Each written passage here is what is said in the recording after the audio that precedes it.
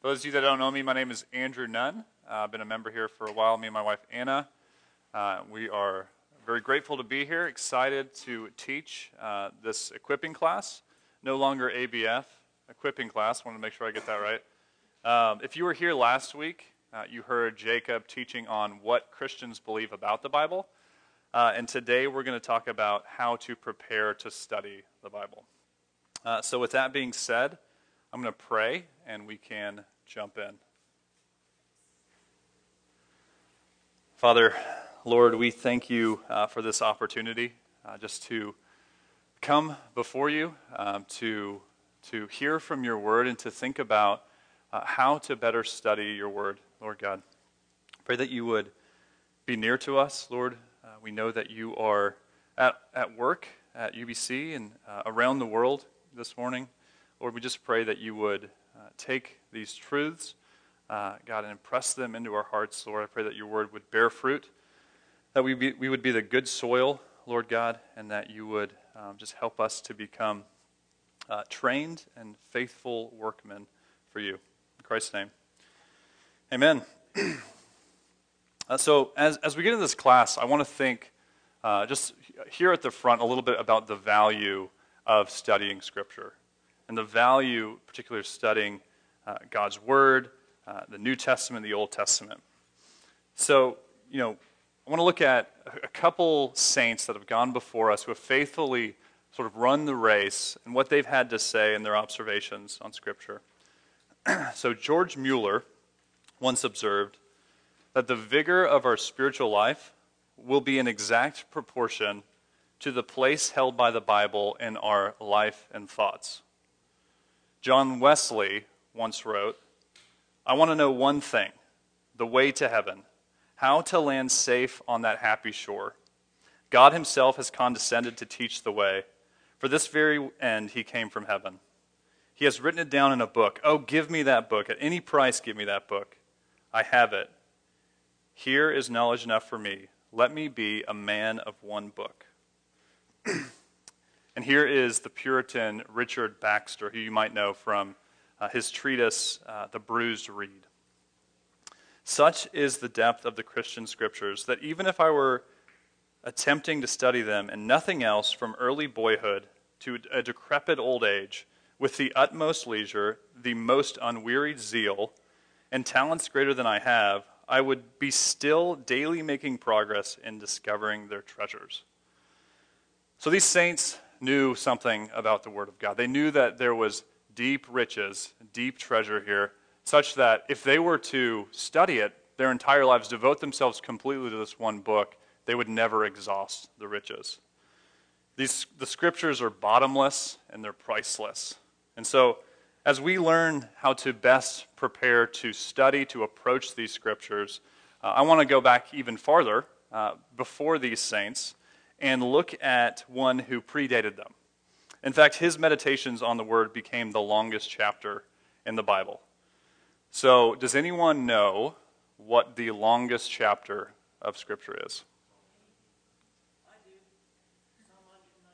Psalm 119. That is right. That is right. So, Psalm 119, written by David, most likely, is the longest chapter in the Bible. It has 1,179 words, 176 verses, and it takes about 15 minutes to read out loud. So in other words, it's really, really, really long, right? So Brandon, if you'd go ahead and just read through that. Just kidding. Totally kidding. No, I'm kidding, but jokes aside, this is actually an incredible resource for us as we think about, how do we study God's Word? Because it's too long, I do want to actually spend some time reading it, but we're just going to focus on the first three sections. So verses 1 through 24, the first will be verses 1 through 8, second 9 through 16, and then the third 17 through 24. So could I get 3 volunteers to read, 1 through 8, 9 through 16, and then 17 through 24. Whenever you're ready. Yep. Blessed are the undefiled in the way, who walk in the law of the Lord. Blessed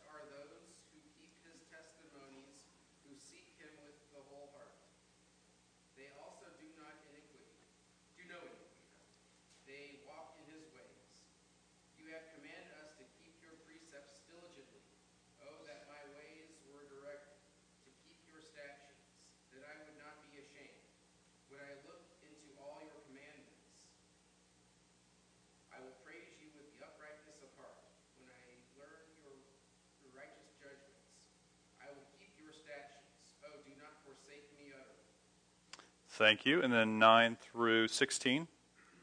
How can a young man cleanse his way? By taking heed according to your word. With my whole heart I have sought you. Oh, let me not wander from your commandments. Your word I have hidden in my heart, that I might not sin against you. Blessed are you, O Lord. Teach me your statutes. With my lips I have declared all the judgments of your mouth. I have rejoiced in the way of your testimonies, as much as in all riches. I will meditate on your precepts and contemplate your ways. I will delight myself in your statutes. I will not forget your word. Thank you. And then 17 through 24. Deal bountifully with your servant, that I may live and keep your word. Open my eyes, that I may behold wondrous things out of your law. I am a sojourner on the earth. Hide not your commandments from me. My soul is consumed with longing for your rules at all times. You rebuke the insolent and cursed ones who wander from your commandments. Take away from me scorn and contempt, for I have kept your testimonies. Even though princes sit plotting against me, your servant will meditate on your statutes. Your testimonies are my delight. They are my counselors. Thank you. So, as we hear that, you think through that, maybe look back over it, what words would you use to describe David's approach to Scripture? What are some words you would use?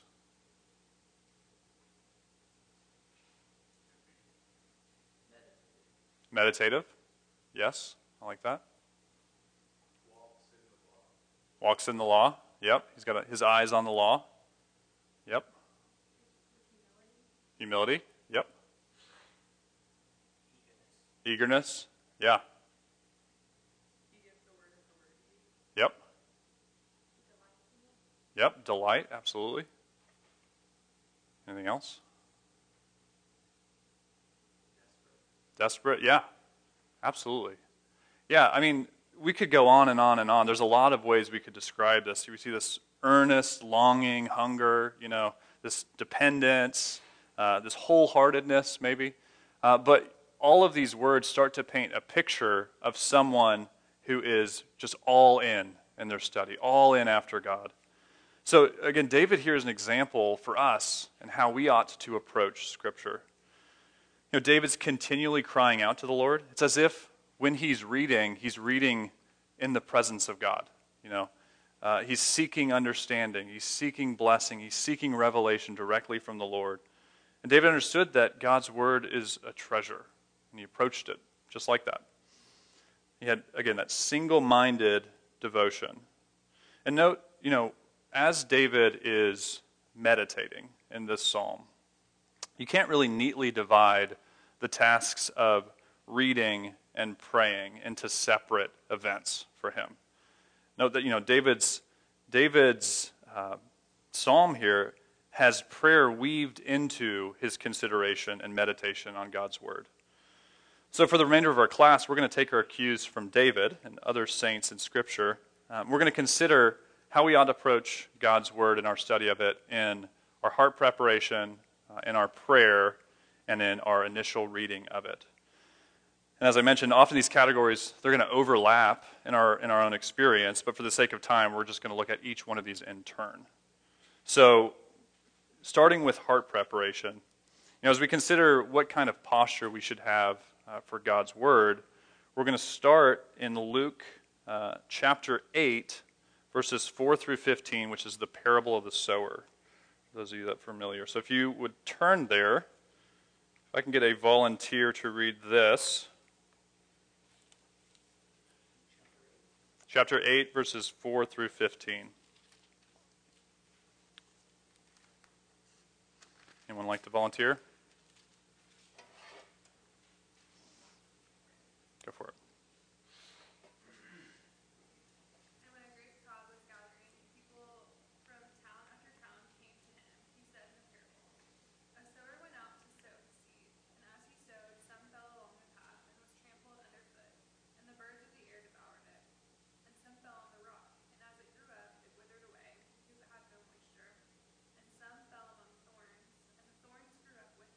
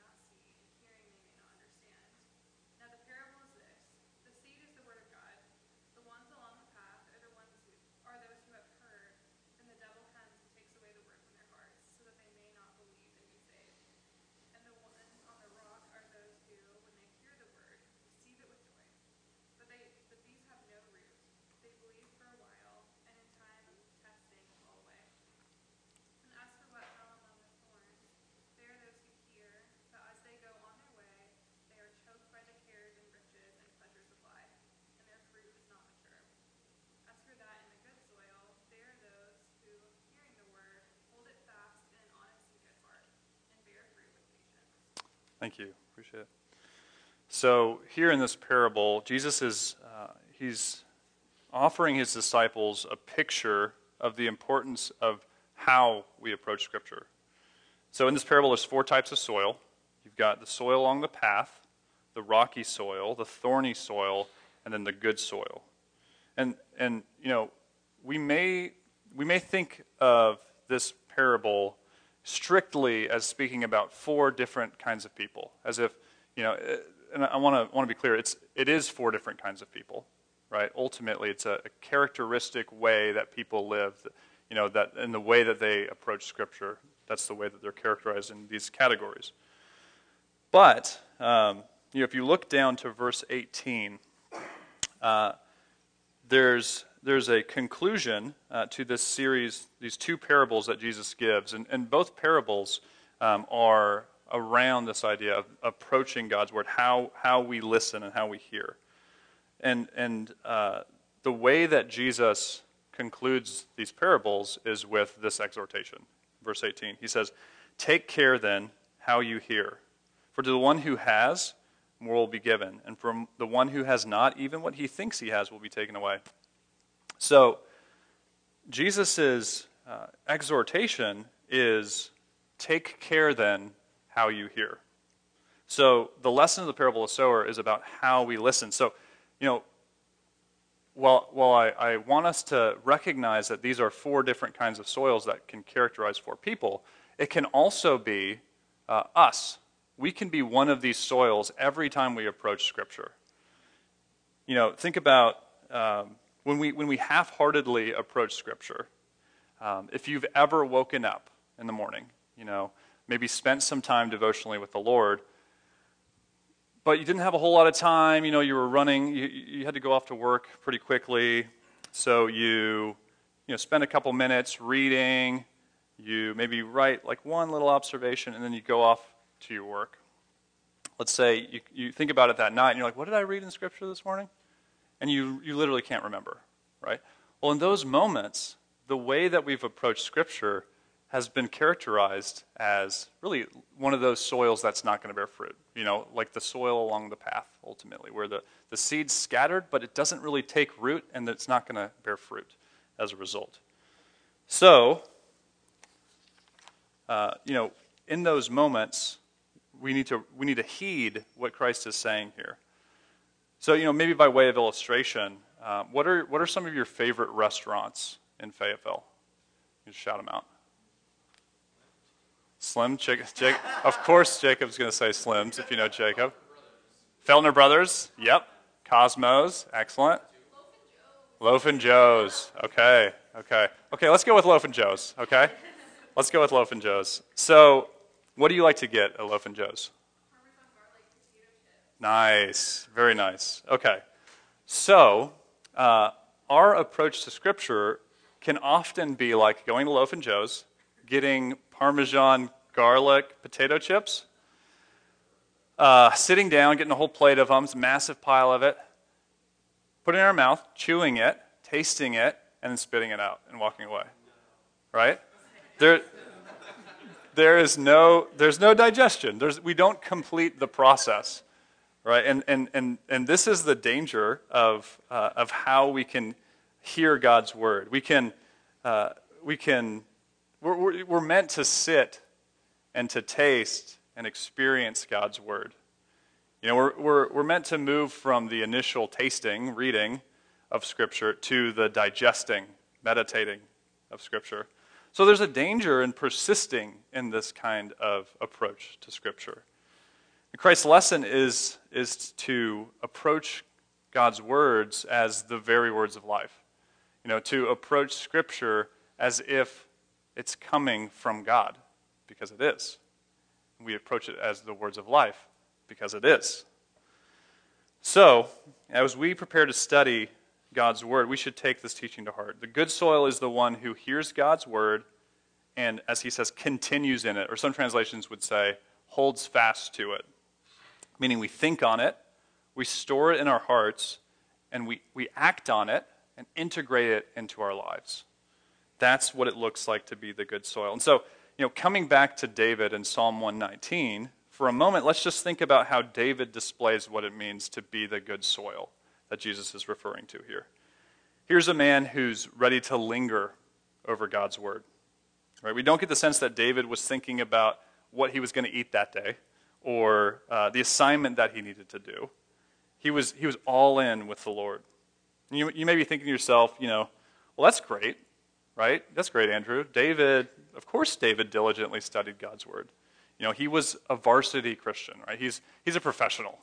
But I'm like freshman B team. I barely got on the team. I'm barely there.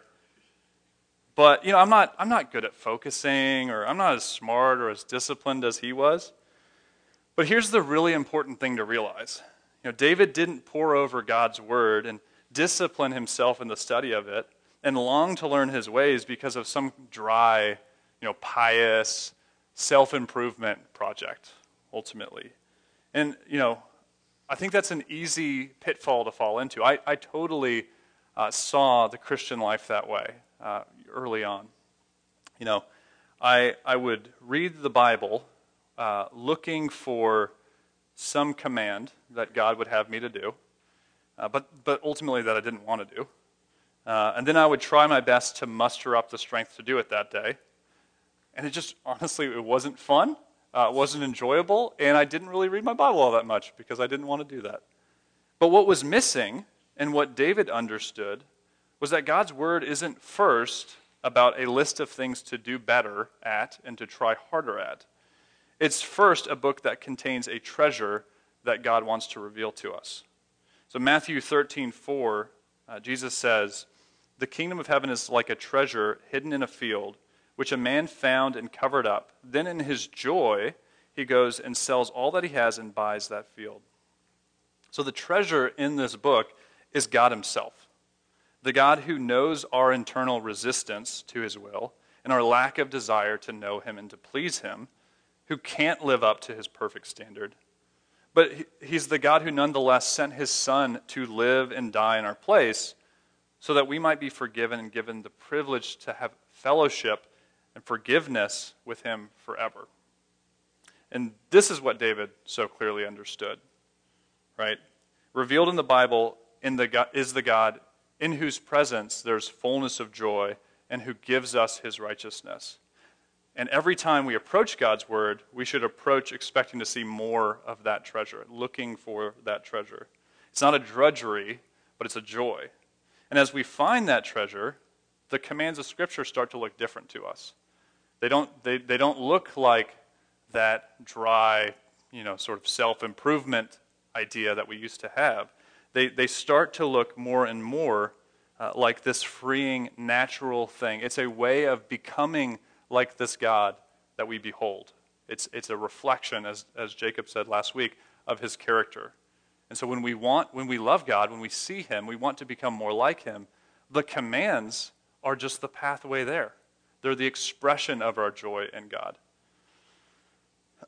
So, as we approach Scripture, again, we should aim to find that treasure. We should aim to see the glory of God in Scripture. So there's a treasure to be seen in God's Word, but we need God's help to help us see. And as Jacob noted last week, Romans 1:18 teaches that we naturally suppress the truth about God in our unrighteousness. In 2 Corinthians 4:4, Paul teaches that the God of this world, Satan, has blinded the minds of unbelievers to keep them from seeing the light of the gospel of the glory of Christ, who is the image of God. He then goes on to say, "For God who said, 'Let light shine out of darkness,' has shone in our hearts to give the light of the knowledge of the glory of God in the face of Jesus Christ." So, overcoming that natural disinclination to God's truth and our blindness to the glory of God requires God to give us supernatural help. And this should lead us to a place of real humility and dependence on God every time we open Scripture. We need God to reveal himself to us if we're ever going to know him. It's just that simple. Consider the miracles that Jesus performed in his ministry, right? He caused the dead to come to life. He caused lame men to walk. And he caused the blind to see. And these were true events that actually happened physically, but I think they pointed to a deeper significance. They pointed to a deeper spiritual significance. You know, these conditions represent our spiritual state apart from God. We are dead. We are lame. We are blind. We can't see or know or love God in our own natural resources. But in the gospel, we find that Christ is both willing and able to miraculously intervene. So we need this intervention every time we open our Bibles. It's the Lord that reveals himself. And again, if he doesn't help us in that, we can't truly know him. So that is the basis of our humility as we approach Scripture. We look away from ourselves and our resources to the God who has promised to help. And we should take real heart that the Lord desires to reveal himself to those who are humble. In Isaiah 66:2, God says, "But this is the one to whom I will look, he who is humble and contrite in spirit and trembles at my word." So faith and dependence are indispensable to our approach to Scripture. As James says, God is opposed to the proud, but he promises that he gives grace to the humble. So we lead out in humility as we read. But in our humility, we should also be ready for action as we start to study Scripture. You know, Jacob noted last week, our study of Scripture should always lead to two things: the love of God and the love of neighbor. If our approach to Scripture isn't leading there, we can be sure that we're approaching it wrong. You know, it's a simple litmus test as we consider our time in the Word. Another way of saying this is that it's not enough to think of studying Scripture merely as an intellectual exercise. Now, to be sure, studying Scripture will require all of your intellectual resources. It's rigorous. It requires discipline, all of those things. But it's not merely an intellectual exercise. We need to avoid the idea that we are reading Scripture simply to gain new, interesting insights that we never saw before, or simply spending all of our time on rabbit trails and never actually getting to the real point or the real heart of the text that we're in. When we read, we should be aiming to see God, to be transformed to become like him, and to build our lives upon his instruction. You know, consider the Sermon on the Mount. You know, Jesus' most famous sermon. In this sermon, he covers a lot of ground, right? He covers the blessedness he's calling believers into. He covers the fact that he is the fulfillment of the law. He hasn't come to abolish it, but to fulfill it. He gives warnings about minimizing the law's commands. He teaches on prayer, about loving others, about loving your enemies, etc. You know, but Jesus makes it clear that his teaching isn't meant to be heard merely as interesting thoughts. Something going on. Oh, nice. Very nice. We need to mop this floor anyway, so we're good. So we shouldn't merely think of Jesus' teaching as interesting thoughts, and Jesus makes that really clear to us. So at the end of the Sermon on the Mount, if someone can turn to Matthew 7, verses 24 through 27, he gives us some help in how we ought to approach what he's just said in the sermon. How should we approach his word? So if I can get a volunteer to read Matthew 7, verse 24 through 27. Thanks. Therefore, whoever hears these sayings of mine and does them, I will liken him to a wise man who built his house on the rock. And the rain descended, the floods came, and the winds blew and beat on that house. And it did not fall, for it was founded on the rock. But everyone who hears these sayings of mine and does not do them will be like a foolish man who built his house on the sand. And the rain descended, the floods came, and the winds blew and beat on that house, and it fell, and great was its fall. Thank you. So here at the end of the Sermon on the Mount, Jesus has just gone through all of those teachings that we talked about. And here at the end, he clearly communicates that he expects his teaching to be acted upon, not merely heard. So we see in verse 24, whoever hears these words of mine and does them. So we're to read to build our lives upon the Word of God. Every time we open God's Word, we should expect to build our lives upon it in proportion to our understanding of it. So again, to be sure, Scripture isn't merely a list of commands. It certainly has commands, but it's first a pronouncement of good news that transforms us. And we need to keep this good news in view, sort of as our last stage as we consider how we prepare our hearts to approach Scripture. So, we're not reading Scripture seeking to obey in order to earn God's favor. Rather, we read and obey because Christ has already secured us favor with God. And this order is crucial. It's so dangerous if we get this wrong. This is the thing that the Pharisees got wrong and ultimately led to their condemnation. In Romans 12, verses 1 through 3, Paul gives a sort of an exhortation. He gives an exhortation that comes after he's unpacked the gospel in all of its fullness. And Romans is perhaps the deepest unpacking of the gospel in Scripture. And after he's gone through the glory of the gospel and what Christ has done in securing our favor with God, giving us his righteousness, we read Paul say in Romans 12, 1 through 3, I appeal to you, therefore, brothers, by the mercies of God, to present your bodies as a living sacrifice, holy and acceptable to God, which is your spiritual worship. Do not be conformed to this world, but be transformed by the renewal of your mind, that by testing you may discern what is the will of God, what is good and acceptable and perfect. So again, as I mentioned, what comes before Romans 12 is the entire unpacking of the gospel. Paul explains that no one's righteous and none can make themselves righteous with God. But God in his mercy has forgiven us and granted us his own righteousness so that we're already pure and spotless and blameless in his sight. So Paul begins Romans 12 with, therefore, in view of the mercies of God, as a response, offer up your bodies and seek transformation out of the joy of this reality as worship.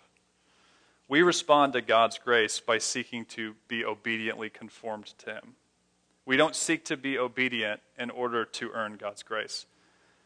And notice, particularly in those verses, the way we seek to be conformed.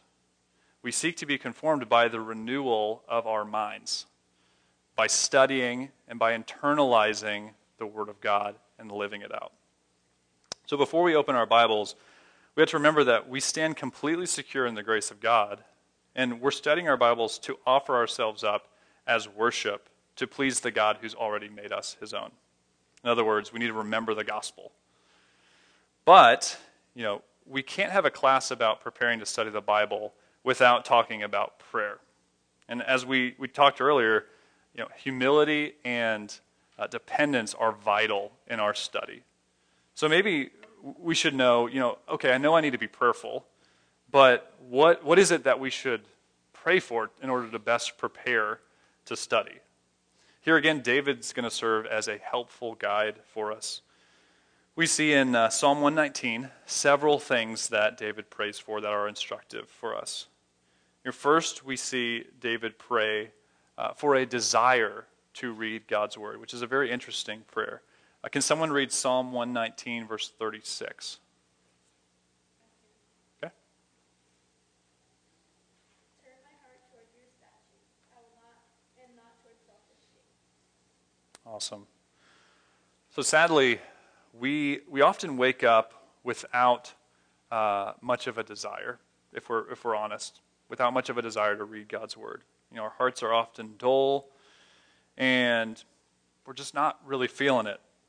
But one thing that John Piper actually pointed out in this verse that I've found incredibly helpful is that this prayer should actually be really encouraging to us who feel that way.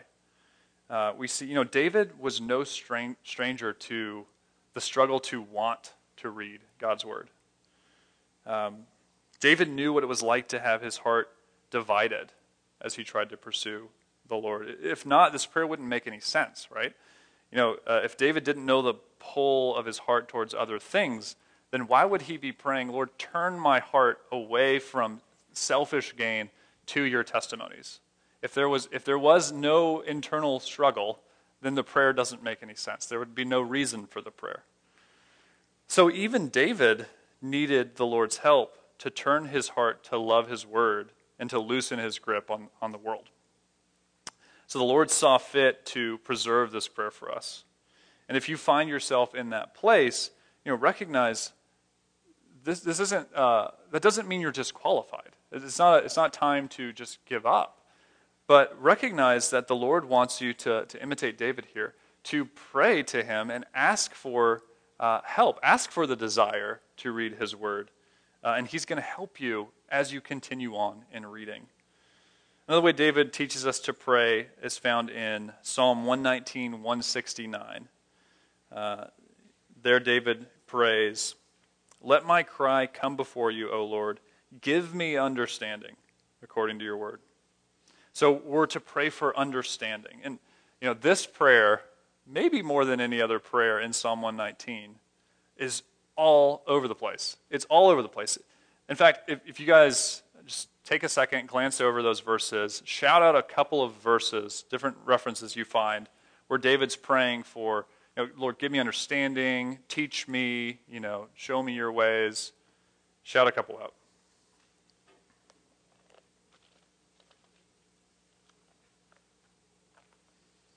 Your testimonies are righteous forever. Give me understanding that I may live. Yep. 144. Yep. What else? 27, make me understand the way of your precepts, and all my escape from the wondrous works. Yep. Couple more.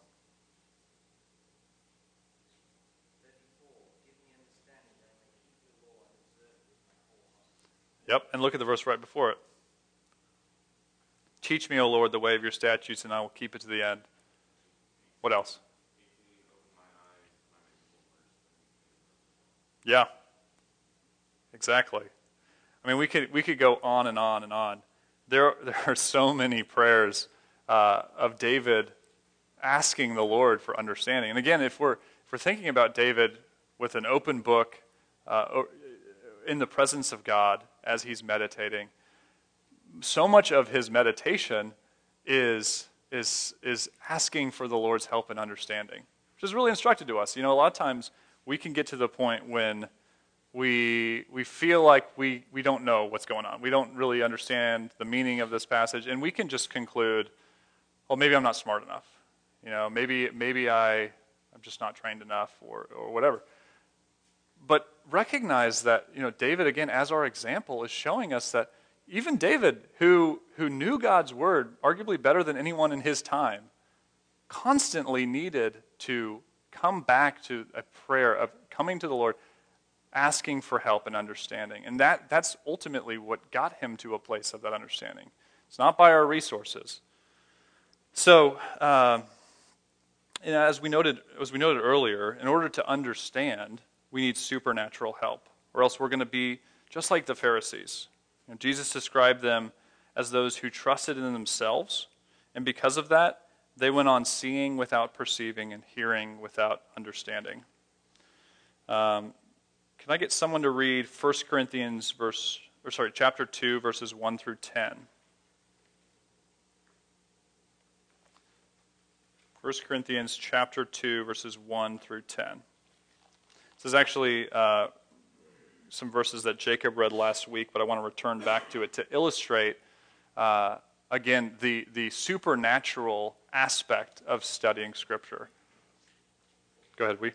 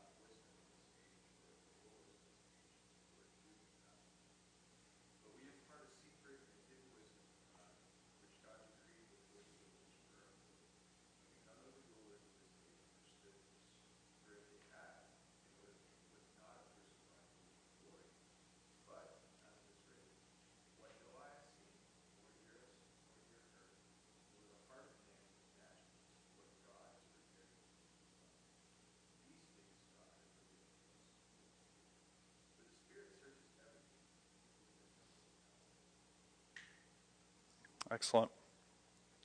And we see Paul move on to say, who knows the person's thoughts except the spirit of that person? So also no one comprehends the thoughts of God except the Spirit of God. He goes on to say, but we've been given the Spirit and we have the mind of Christ. But the reality that's being pointed out here is that we need the Spirit of God to know the mind of God, to know the Word of God. God, whose thoughts are infinite, there is an infinite distance between our finite createdness and his creatorness, right? But he has sent his Spirit that we might know him. The Spirit condescends to instruct us in these ways. Jesus says in John 14 that it's better that Jesus should leave so that the Helper, the Spirit, would come. And he promised that he would teach us all things. So every time we open up God's Word, it's an opportunity to trust in his promise, and to depend on the Spirit that he's promised to give us, to first trust that he's with us, and then to trust that he will teach us, as he said, and give us understanding. And this is something that David understood. These realities that we find in Scripture are too great for his own effort alone. And so, again, the side note is that, and this would be, don't give up too easily as you're studying. Don't get to the end of your understanding and your ability to think through these things and conclude, well, that's all that I can know. Now I need to go read a commentary or something like that. It's not wrong to read commentaries, and we ultimately read Scripture in community, as we talked previously. But as we try to grow in our own study of the Word, so much is learning to press into the Lord when we've sort of reached the limits of our own understanding. The Spirit will actively help us as we continue to think over the Word of God. The third way we should pray as we prepare to study is seen in Psalm 119:18. Can someone read Psalm 119:18?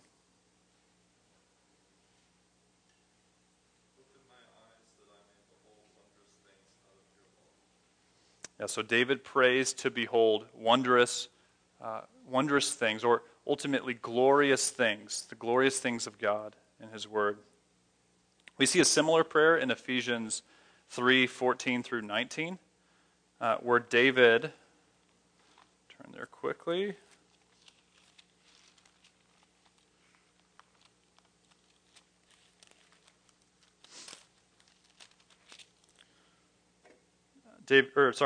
Paul prays, "For this reason I bow my knees before the Father, from whom every family in heaven and on earth is named, that according to the riches of his glory he may grant you to be strengthened with power through his Spirit in your inner being, so that Christ may dwell in your hearts through faith, that you, being rooted and grounded in love, may have strength to comprehend with all the saints what is the breadth and length and height and depth, and to know the love of Christ that surpasses knowledge, that you may be filled with all the fullness of God." So, as we mentioned earlier, we need the Spirit of God to help us to understand and to see these wondrous things. Open my eyes, and I behold wondrous things in your law. It's possible to read the Bible and to have sort of a surface level understanding, right? I can read Romans 5:8, which says, God demonstrates his own love for us, and that while we were yet sinners, Christ died for us. I can read that, and I can repeat it back to you, but that doesn't mean that I know it, that I truly understand it, or that I see wondrous things in it. If I'm merely having that surface level understanding, I won't be able to understand the scope or the depth of love or the worth of Christ's death in it. I can't see the glory of God in it. So it's like the difference between reading notes in sheet music for a song versus actually hearing and experiencing a song. Besides maybe because he has perfect pitch and he can just hear that in his head. Or, as Jonathan Edwards said, it's like the difference between knowing that honey is sweet and then tasting the sweetness of honey. There's a difference here. So without the Spirit of God, we can't see or we can't taste his glory as we read. which is why Paul asks in Ephesians 3 for strength to comprehend and to understand the love of God that surpasses knowledge. It goes beyond mere head knowledge to the kind of understanding that hits our hearts and really affects us and changes us. So again, David instructs us to ask the Lord to show us his glory through prayer in our study. And we can't talk about prayer without looking at how Christ taught his disciples to pray in the Lord's Prayer. Luke 18, 2 through 4. Can I get a volunteer to read that one? Pardon me, not Luke 18. Luke 11, 2 through 4. Luke 11, 2 through 4.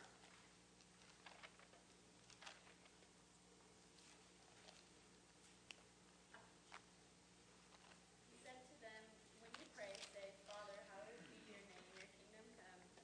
Give us each our daily bread. Forgive us our sins, for we also forgive everyone who sins against us. And lead us not into temptation." Excellent. So, here we see Christ teach us to pray by initially radically reorienting our priorities, right? He begins, "Our Father who art in heaven, hallowed be thy name."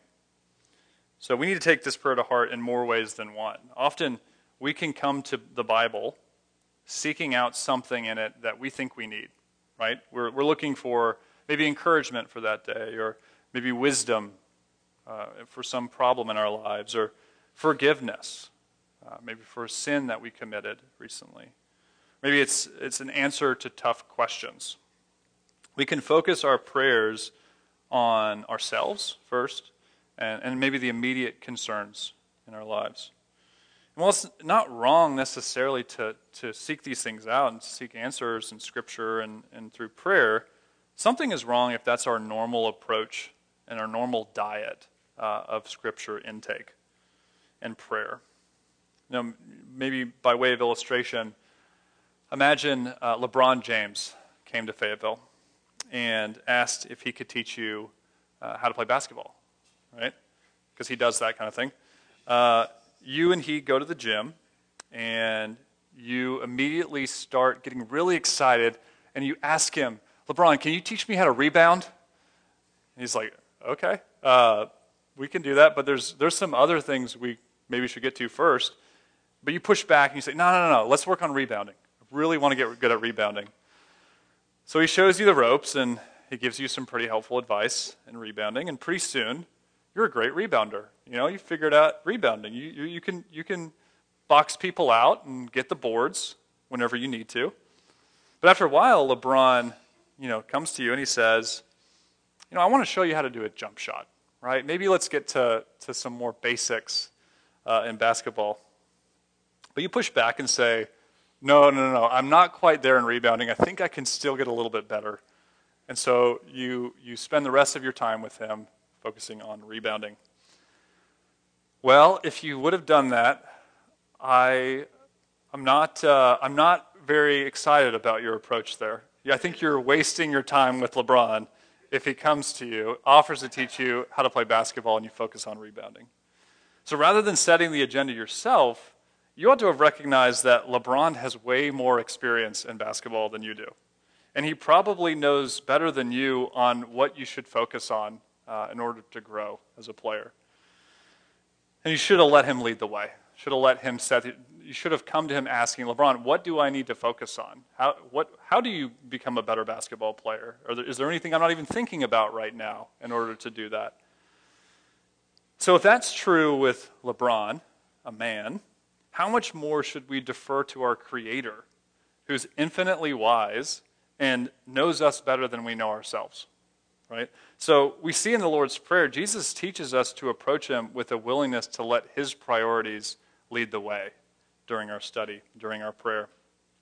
That means when we come to Scripture, we need to be ready to let God's Word create questions in us that maybe we didn't even have before as we read. It sets the agenda for us and what we're going to be focusing on. We don't rig the game by only focusing on what we want to see in the Bible, or only what makes sense to us, even.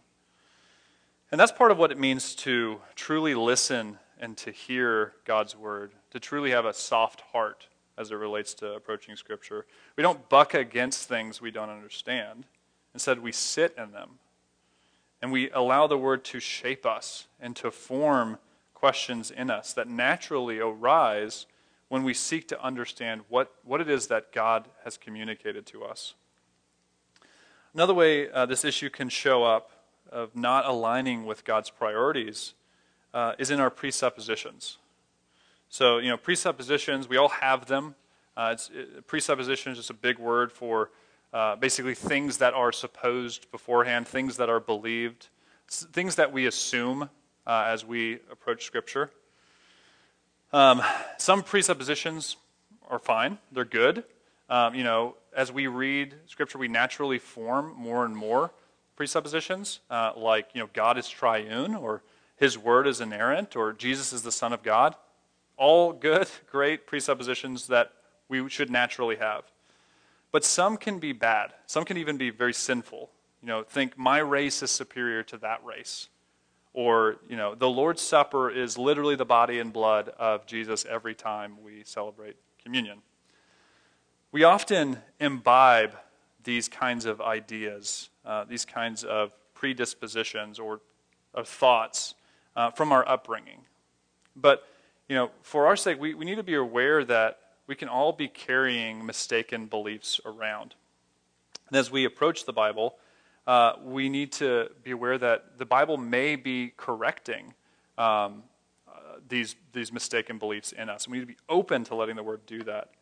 Again, that's the process of letting the Word shape and sometimes reshape the beliefs that we bring to the table. So as the Lord's taught us, we need to be willing to pray for the Lord to align us to His purposes in whatever area that plays out. And that's a heart and prayer posture as we enter our study. Finally, the last prayer we're going to focus on this morning is found in 1 Peter 4:11, which says, "Whoever serves is to do so as one who is serving by the strength which God supplies, so that in all things God may be glorified through Jesus Christ." Here we're called to pray for the strength to obey when we prepare to study God's Word, and even after we've studied God's Word. So all the way from praying for a desire to want to read the Word, to then a desire, not just a desire and an actual working out of what we've read in obedience. Our study is to be marked by dependence on the Lord throughout the entire process. So far, we've talked a lot about sort of the preparation, the prayer and heart preparation before we open our Bibles. But now we're going to start to get practical. Got a few minutes here at the end. So, how can we set ourselves up well to study the Bible with our initial reading, our first reading of any text? One of my favorite shows of all time is the BBC version of Sherlock. If you've ever seen it, I assume that it might be one of your favorite shows too. It's just that good. In each episode, Sherlock would come to a crime scene and then immediately start to observe everything, like a supercomputer. He would notice the way that dust settled on the ground, or maybe the direction of a stain on a couch, or the way someone's nose would twitch when they spoke. And while not every observation helped him to solve the case, these observations always served as the raw materials that helped him put the pieces of the case together in the end. So the first practical part of studying any passage is to read through it. And then once you've read, you start to become like Sherlock Holmes. You gather as many observations together as you can. So, in terms of observations, you might be wondering, okay, what kinds of things are you looking for? Well, if you got this in the back, if you don't have this, there's handouts in the back. There's a couple of different categories on that sheet that can help spark ideas in your minds of what to look for when you read a passage. Things like, key words or phrases, maybe repetition of words throughout the text, comparisons and contrasts, the tone of a text? Or an important one, a pivot point. Is there a natural change in the flow of thought in the passage that you're reading? So to start this process, we've got a few minutes here. We're going to break out into groups of 2 or 3. We're going to focus on Ephesians 2, verses 1 through 10. And over the course of the next 3 minutes, you're going to read through it once, and then both of you list out as many observations as you can. Then we will come back and just shout some of those out, just as an initial starting point to learn this process. And I will point out, before we break out, it's gonna feel obvious, a lot of the things that you're observing. But that's kind of the point, right? We're trying to see what's really there. And so, like Sherlock, we're gathering raw materials in our study. So use the handout, break out for a couple of minutes, and then we will come back and talk about what we saw. Ephesians 2, verses 1 through 10. All right. We are going to come back. I know that wasn't a lot of time. For the sake of time, we've got to keep going. So hopefully that gave you a little bit of time to look over a few observations. Did anyone see any contrasts or comparisons? What did you see? Oh yeah, the first 3 verses. There's the comparison of nothing being dead and being alive. Yeah. But specifically, he says that both were dead in trespasses and sin, but to be dead there means to live in the passions of our flesh. Yep. So you're living in one thing and dying to another. Yep. Yeah, exactly. So you're definitely seeing that contrast being drawn out there. Dead, spiritually alive in Christ. Spiritually dead in sins, alive in Christ. Okay, anything else? Any other contrasts, comparisons? Comparison between people and God. Okay. Pride in God and the sinfulness of people and salvation. Sure, yeah. You could draw out a comparison between God and his righteousness, absolutely, versus our unrighteousness there. Maybe you see the contrast between grace and faith on one side and works on another. They're in the latter half of the passage. Okay, let's go to repeated words or phrases. What repeated words or phrases did you see? By grace, absolutely. See that multiple times in this passage.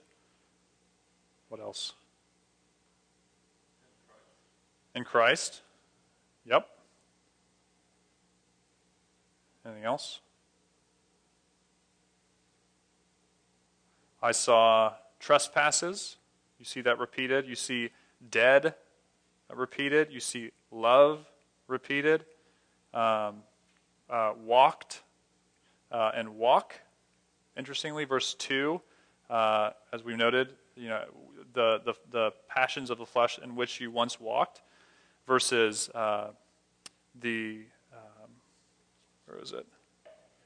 Verse 10, we are God's workmanship, created in Christ Jesus for good works, which God prepared beforehand that we should walk in them. So there's this contrast even of walking going on there at the beginning and the end of the passage. And then I'll also point out riches. You see the riches of God's grace, riches of his mercy, which is an interesting thing to really highlight in this passage. So what are some key words or phrases? A lot of times these are going to be repeated words because they're on the mind of the author. So going back to dead and alive, grace and works, you're going to see those throughout this passage. And then the last point on observations, I'm curious if anyone saw a pivot point. Again, that change in flow of the passage. Where would you guys say the pivot point is in this passage? This verse 4. Yep, exactly. But God being rich in mercy. Absolutely. So we've got a couple of minutes here. I'm going to conclude just by talking about the next step. What do you do once you've gathered sort of these raw materials through observation? Well, the next step is to summarize. And summarizing is where you really start to try to wrap your mind around what it is that you've observed, what it is that you've just sort of collected in the text. And I found that I really can't start to see the meaning of any text until I really try to summarize it into a sentence or two. The process of summarizing takes the raw material of your observations and sort of gathers them in a meaningful way.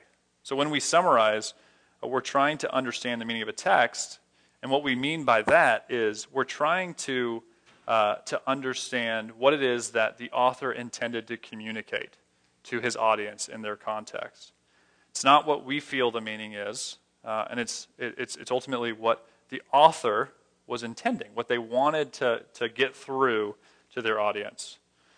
So, for the sake of time, we would have spent some time working on summarizing. Don't have enough time for that. But as you go home today, you can try to practice this. Basically, take what we've observed in Ephesians 2, 1 through 10, and try to pack as much of the meaning and as much of the content as you can of these verses into one sentence. So, a couple of notes on your summary here. You should start with something like Paul tells the Ephesians. When you're starting to summarize, you're not immediately getting to the application, how it relates to us. You're starting with what it meant to them back then. So Paul tells the Ephesians, try to use as many of the original words from the passage as possible in your summary sentence, and try to capture, again, as much of the content as you can. But note, when you summarize, don't feel locked into the straitjacket of perfectly summarizing on the first sentence. You're not gonna do it. I mean, ultimately, it's very difficult to do that, and it's see it as a rough draft. Ultimately, but I promise, as you do this, as you go through the process of summarizing, even in your daily devotions, you'll see that your understanding is starting to grow as you put yourself in that frame of mind to really start seeing the passage in that compact way. So all that to say, I rework my summaries probably 10 times before I actually feel good about it. But getting one down as a rough draft really helps you to then just adjust and to see more in the passage as you go. Well, we got a couple of minutes, covered a lot. Any questions before we break out?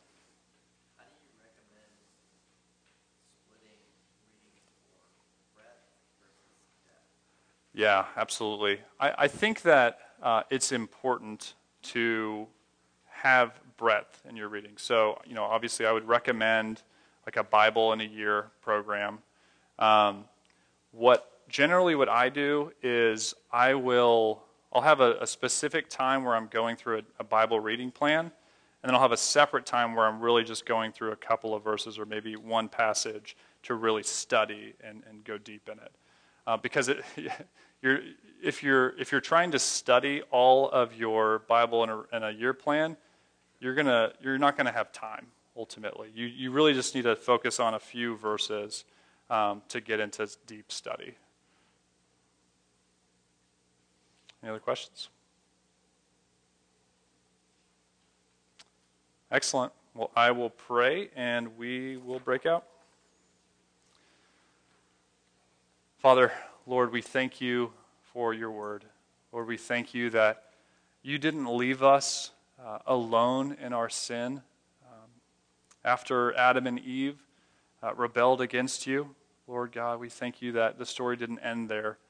We thank you that you have sent your Son and you have written out the process of all of history and the goal of all of history in your word. Thank you that you've shown us the path of salvation. You've shown us how it is that we can come to know you and enjoy you forever, Lord God. So I pray that you would give us all a desire to read your word. Incline our hearts to your testimonies and not to selfish gain, Lord. God, and I pray that as we open our Bibles and as we attempt to study, Lord, help us not to be merely proficient academically, but Lord God, I pray that you would impress your glory onto our hearts, God, that we would be changed and that we would live in such a way that is worthy of the gospel that's revealed in the Word. Thank you for this time. In Christ's name, amen. Thanks, guys.